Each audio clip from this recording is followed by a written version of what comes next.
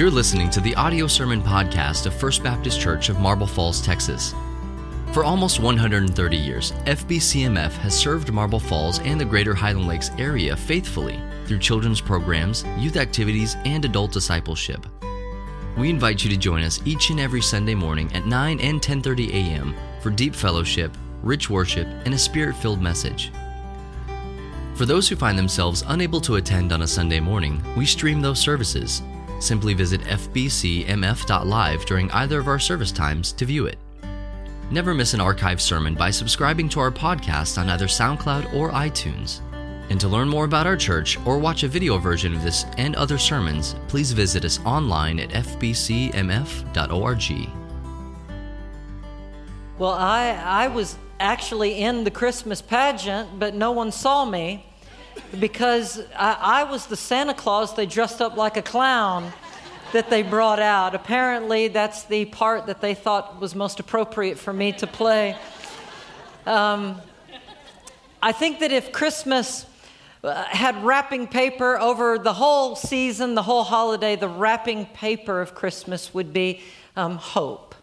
Hope is the wrapping paper of Christmas. In fact, when the birth of the Messiah came, it was wrapped in the great messianic hope of the Jewish people. For hundreds of years, they had looked forward to the coming of the great Messiah in their nation and in their lives.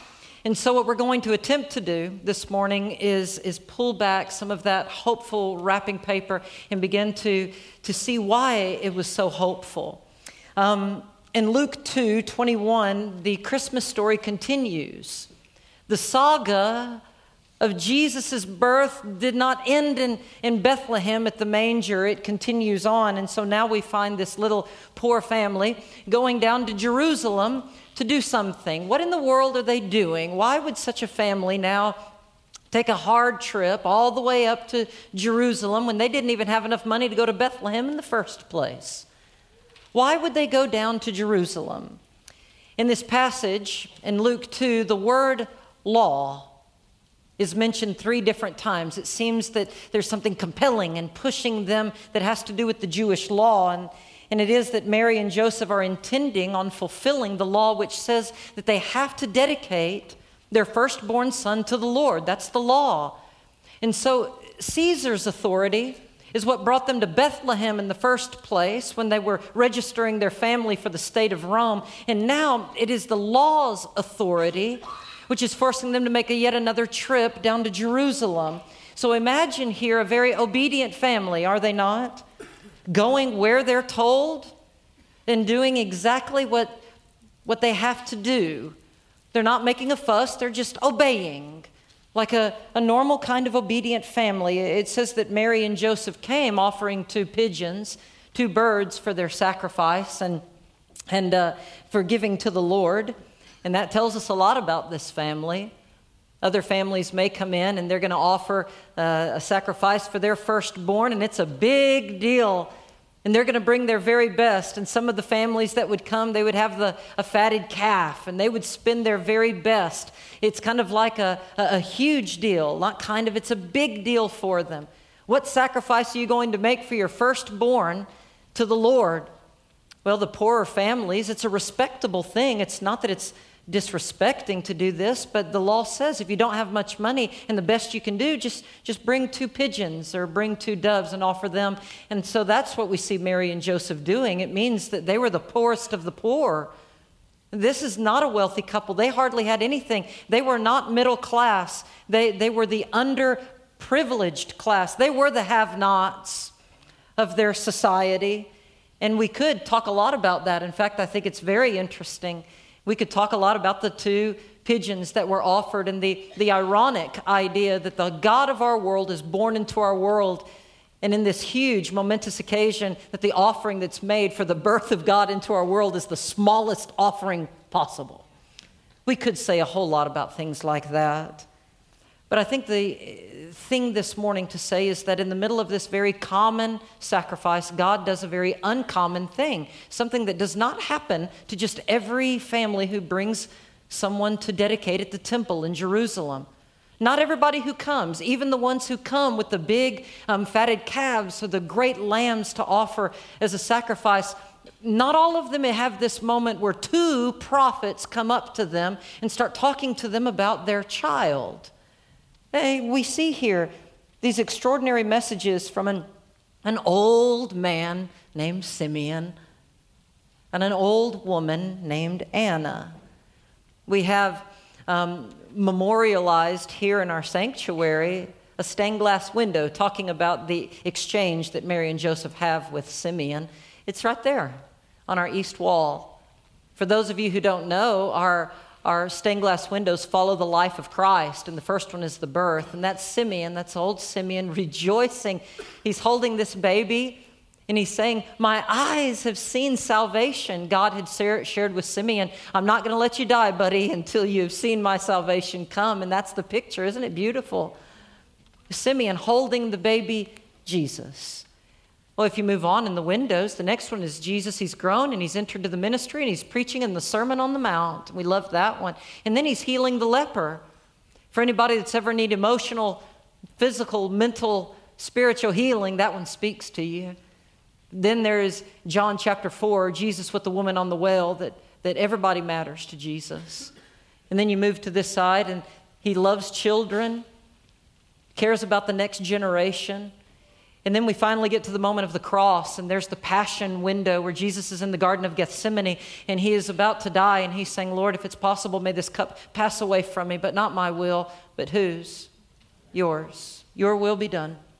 And then there's the wonderful resurrection window. We're inside the tomb, and we're looking out of it, and the angel is saying, he's not here, he is risen, our Easter window. And then the last one, what an amazing window. It's like, how does this one fit into the whole story? Well, that's us. All 130 years. From 1888, when our first church first began, looking all the way up into the hill where our prayer tower sits, spanning all of the years, this is us. It's a stained glass window saying this, that First Baptist Marble Falls, this family of faith, have been caught up into the great story of Jesus Christ.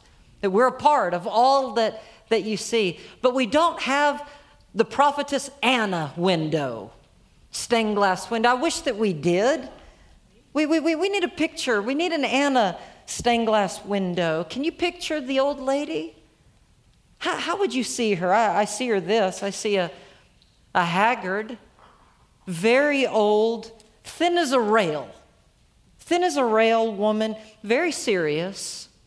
But yet, even though she's alone in this world, she's not without hope, and there's a sense of optimism about her, as if Anna is holding on to something. We don't know what exactly, but she's holding on to it.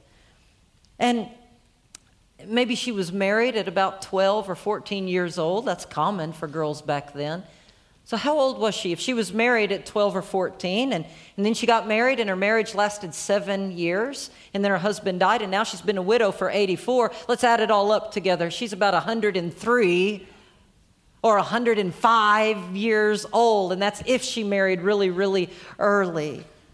And she's an older lady, and it says that this older lady, 103, 105 years old, goes into the temple every day and spends night and day doing two things, fasting and praying. Fasting. We need a window of Anna fasting. Fasting, have any of you ever fasted before? Fasting is that exceedingly powerful discipline that constitutes a form of protest.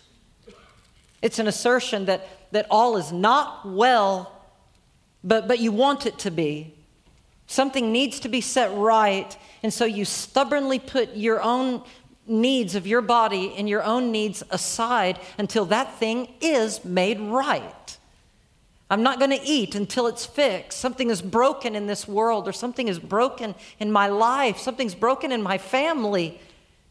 And I'm not going to just live as normal. I can't live as normal. I'm going to do without until that thing is right. I'm protesting the brokenness.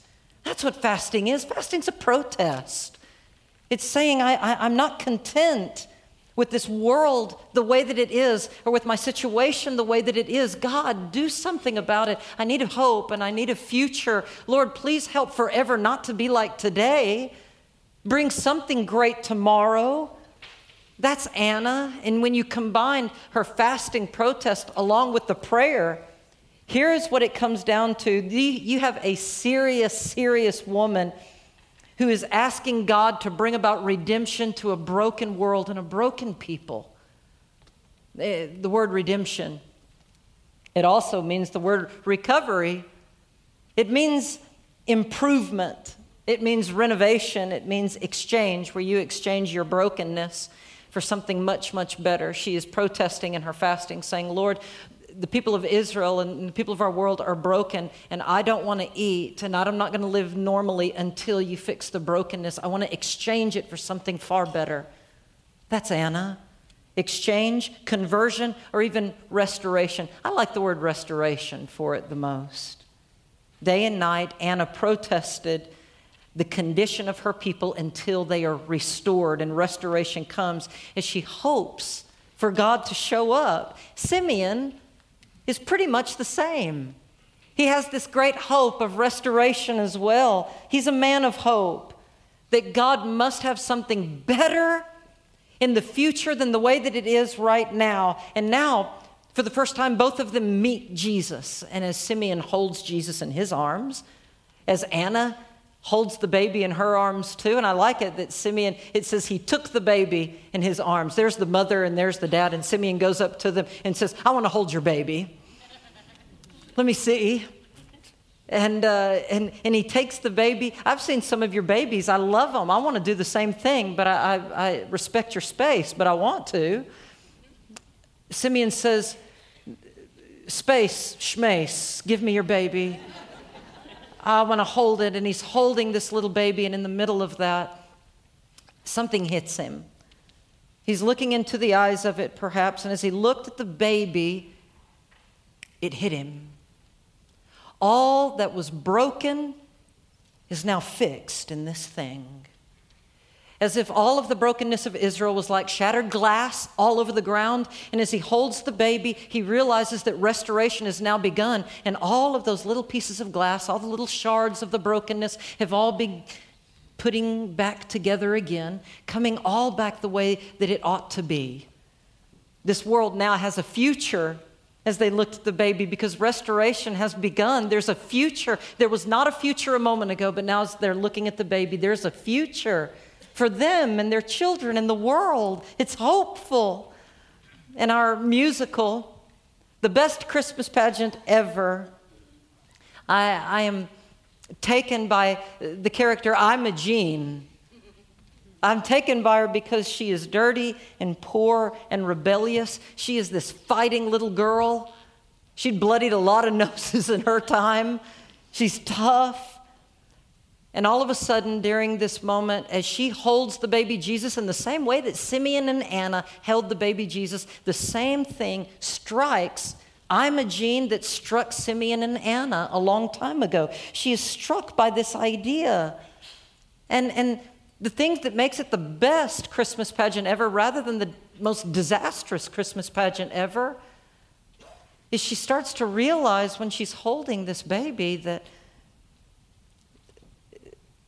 her poverty doesn't matter anymore, that God has begun to pull those things back together again. What begins to go away is all of the bitterness and all of the anger that this little girl had built up against the whole world and against everybody because of how she had been brought up or how she had been treated by the world. But as she held that baby, it all began to change for her. And it's a big deal because this is a girl who in the book, it was just a few days before smoking a cigar in the girls' bathroom, filling the church with that. This is a girl who refused to take off all of her jewelry and all of her makeup to play Mary, and she didn't want to do all of that. This is a tough girl who was rebellious, and all of a sudden she's holding the baby Jesus, and it's like she has a future now.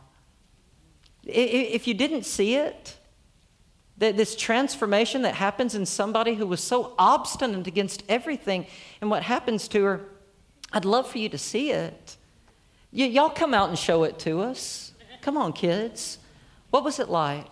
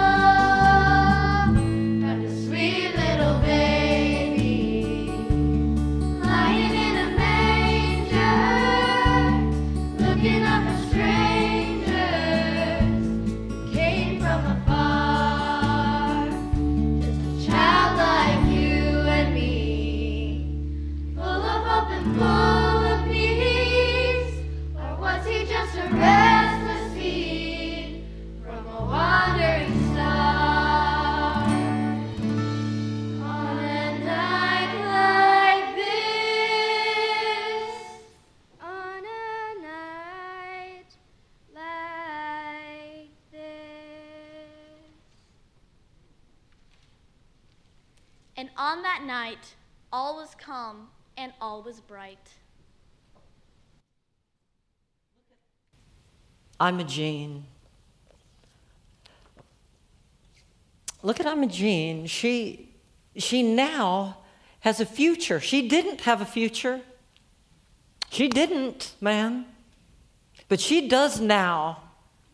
And her life has a chance to end up better than how it started.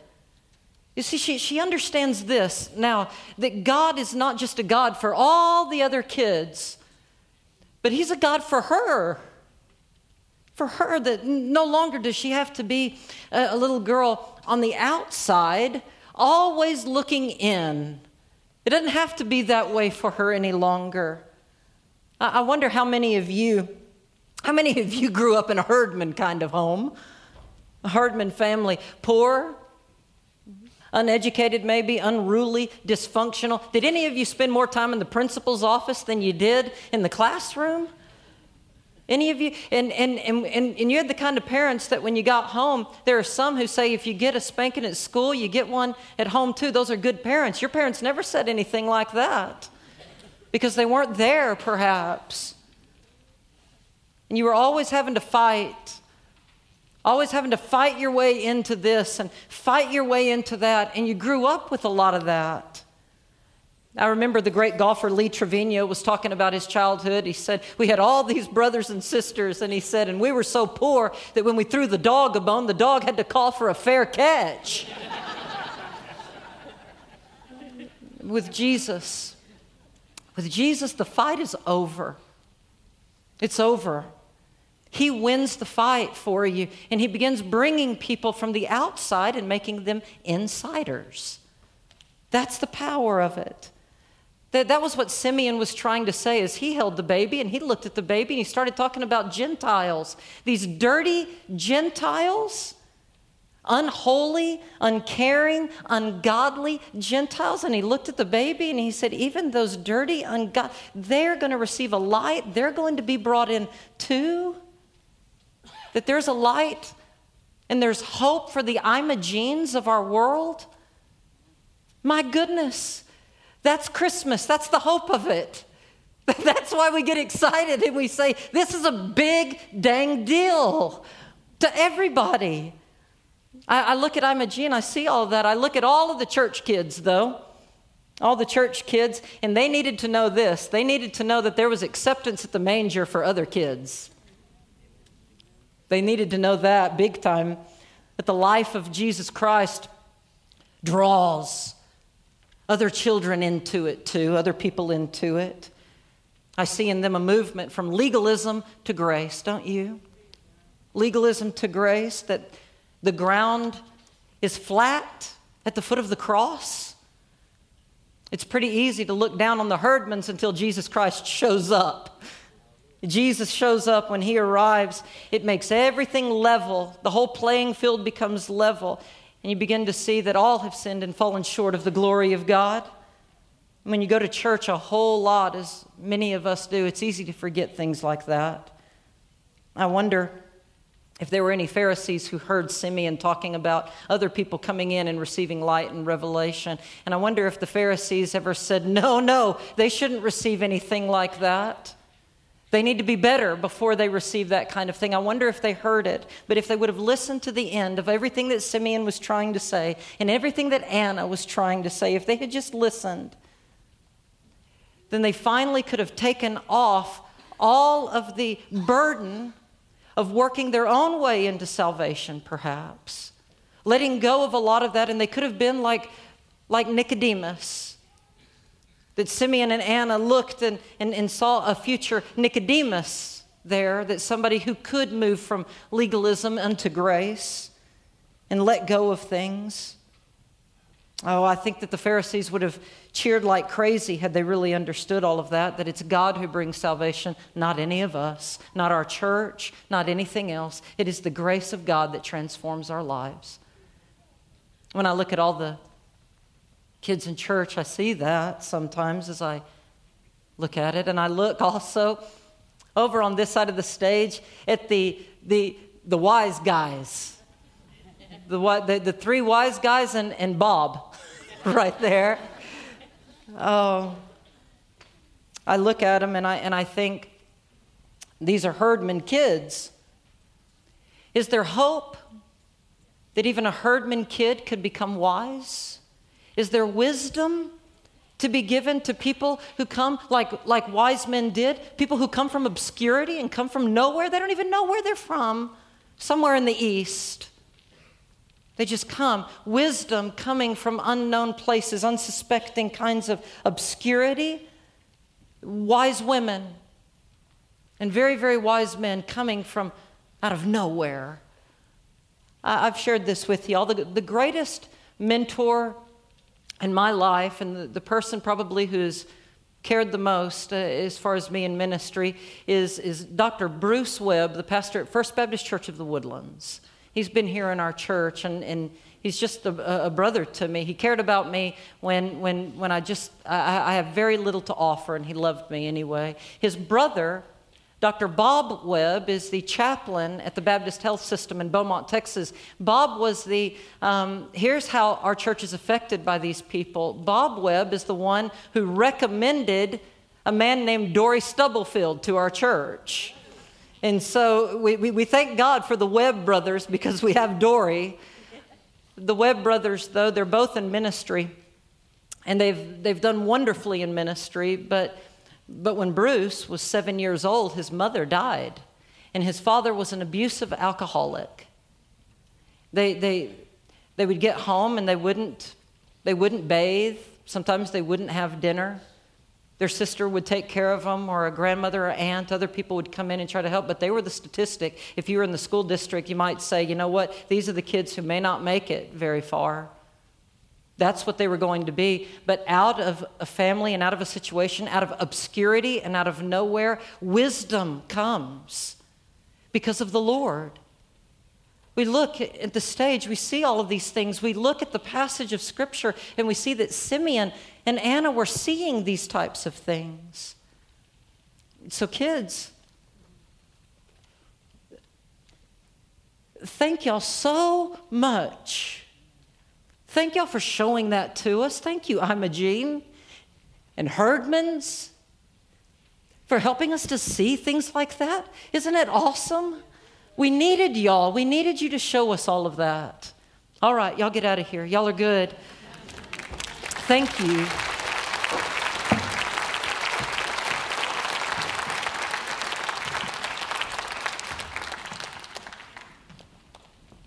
So Simeon and Anna, they held Jesus and they looked at him, and the hope of the moment came when they realized and they began to see these future people whose lives would be changed.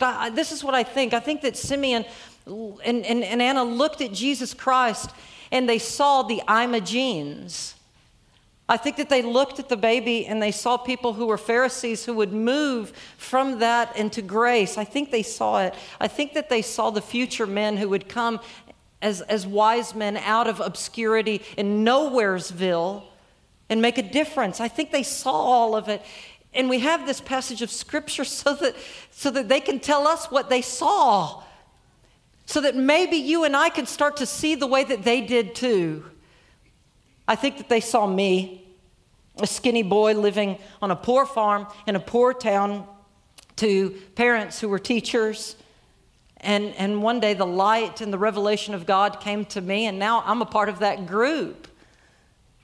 And my life's been transformed by it. Has your life been transformed by Jesus Christ as well? Transformed by it. The transformation of the Herdman family is remarkable. To see a little girl who's crying, looking at Jesus, who just a few days before was smoking a cigar in the church. It's a big deal. That's restoration. But the gift of Christmas is for all of you too. It's not just a story. It's not a book. It's not a musical. It's not a play. It's not something that's just in the Bible where it's just removed all of those years away. It leaps off of the pages.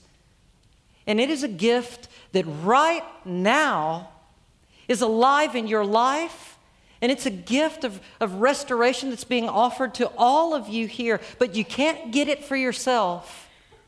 You cannot earn salvation. It's something that the restoration only comes from the Lord. And so what does your future look like? What does the future of your children and your grandchildren look like? Does Jesus' birth into our world and your commitment to Jesus Christ change things about your future too? It can. It can, because Luke 2 is a prophecy for you. Not just for the people during that time, but it's yours as well. And that's why Christmas is merry. Because Christmas is full of hope. And so, friends, Merry Christmas. Merry Christmas to you all. You've been listening to the audio sermon podcast of First Baptist Church of Marble Falls, Texas. Never miss an archived sermon by subscribing to our podcast on either SoundCloud or iTunes. And to learn more about our church or watch a video version of this and other sermons, please visit us online at fbcmf.org.